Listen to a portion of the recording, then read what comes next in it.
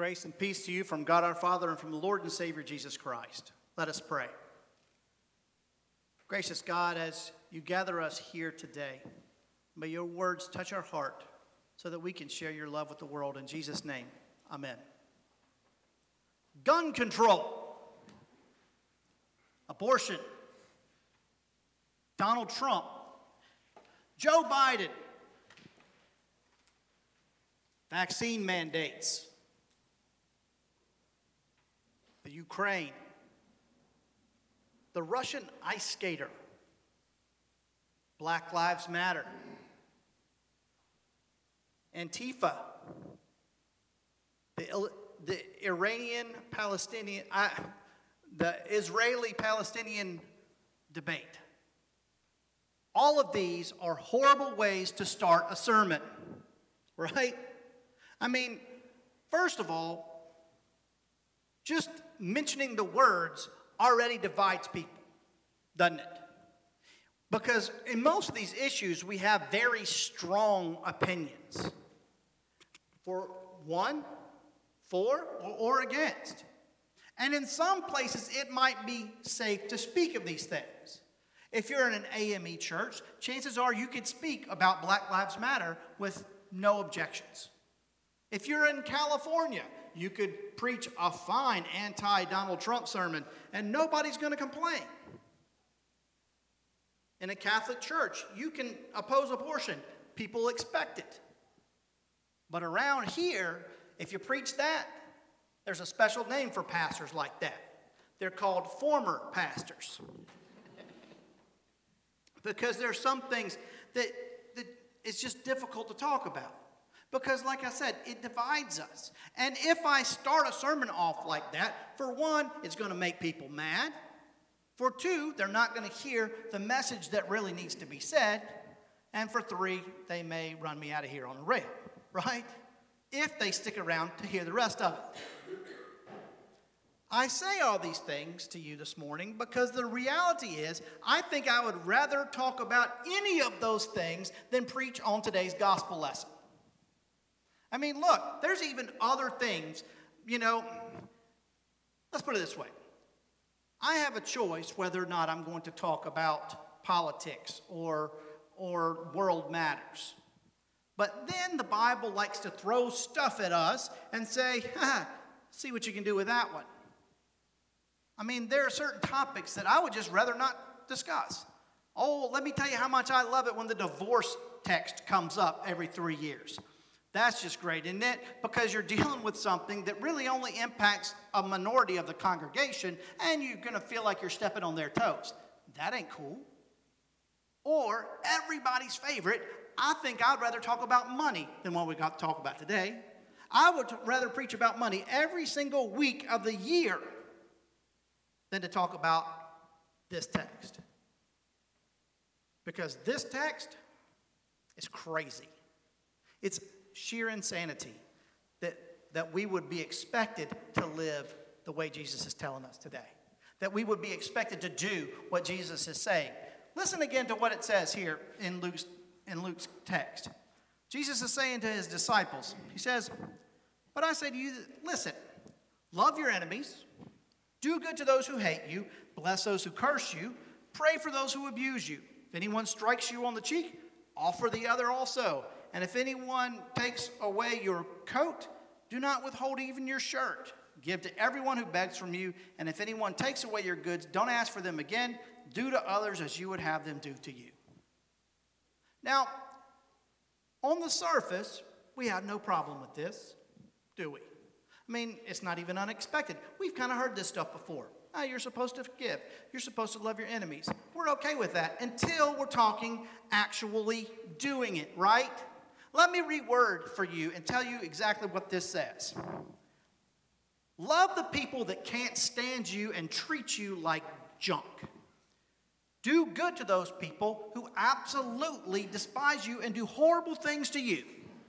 Bless those who say bad things about you. Pray for those who abuse you. If anybody gives you a black eye, give them the other eye just so you can have a matching pair. If somebody comes to your house and steals all your jewelry, chase them down the street and give them your TV too. And then, if anybody is on the side of the road begging, roll down your window, give them your money every time you see one of these people. And, if you lend somebody something and they don't give it back, don't ask for them. You just let them keep that lawnmower and do to others as you would have them do to you. Really?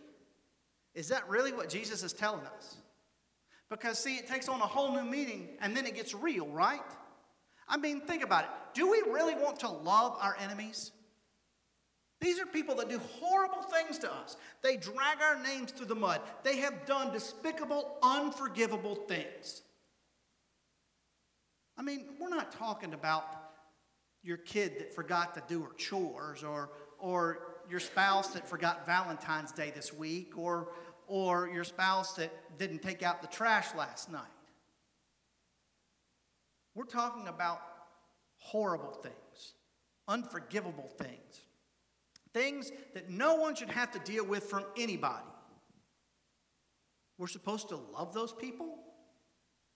We're supposed to pray for those people. We're supposed to bless those people, even though they're not doing that for us.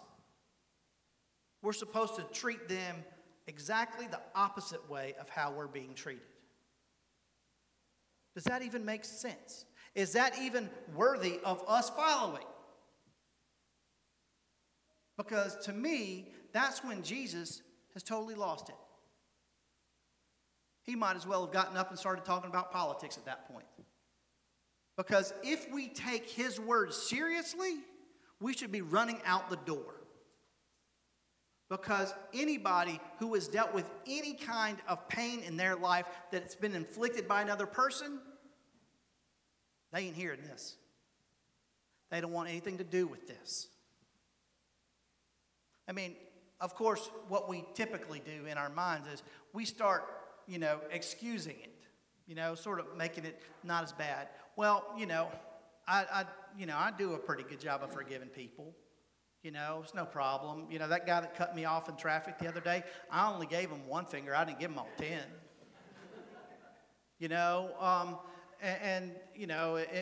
If my wife burnt dinner, it's okay. Well, I took her out to eat. Stuff like that. Or it's, I'm sure that Jesus meant to forgive those people, but he wasn't talking about that. He wasn't talking about people who have done those kinds of things. Just the little white things, right? The little white lies, not the big ones. But he does go on to say here, he says, if you love those who love you, what credit is that to you? Even non-believers do that. If you do good to those who do good for you, what credit is that to you? He says sinners, but what's implied here is even non-believers do that. If you lend to those with whom you expect to receive, what credit is that to you? Even non-believers give to other non-believers to receive much more again. I mean, it's one thing to love the people that love you. Everybody does that. But as followers of Jesus Christ, we are called to be different. We're called to do things that society would deem to be absolutely insane. We're supposed to love our enemies. Love the people who have done the worst things imaginable to us. That's who we're called to love. That's who we're called to forgive. That's who we're called to pray for. How do we do that? How can we possibly just let that go? We can't.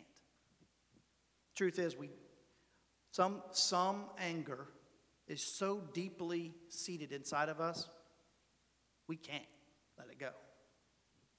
So the first thing we have to do is we have to pray. It says pray for those who hurt you. Pray for those people. And when I say pray for them, do not pray that they get hit by a Mack truck. That's not the kind of prayer I'm talking about. Pray for them. Pray for their well-being. Even if you don't mean it, pray for them.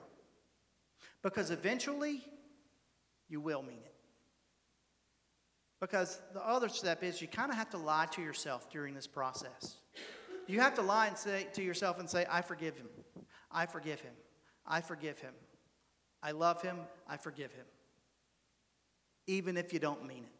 Because as you say these things out loud, eventually you will start to believe it. But at the end of the day, folks, we don't have the power to forgive alone. That's why we have to pray.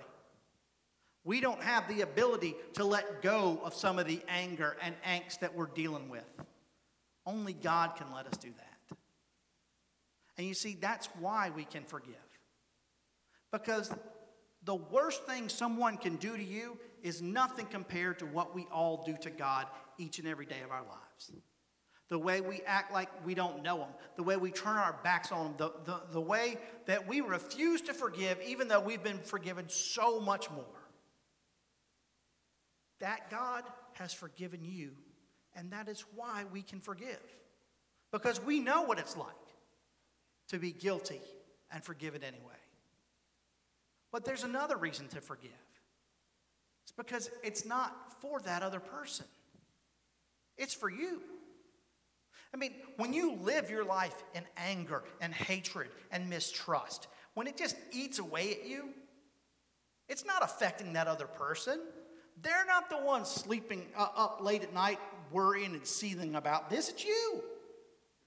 So when we forgive, we let go of that. We release it. And we enable ourselves to be able to love again. See, forgiveness is important. Not just for relationship's sake, but for our own sake, for our heart's sake. We love because we're loved. We forgive because we're forgiven. That's why we're able to love our enemies and do good for those who do bad things to us. We follow one who has done everything to the ones who put him to death. You see, my friends, you and I are called to forgive. Not so that we'll be forgiven. We forgive because we are forgiven. Amen.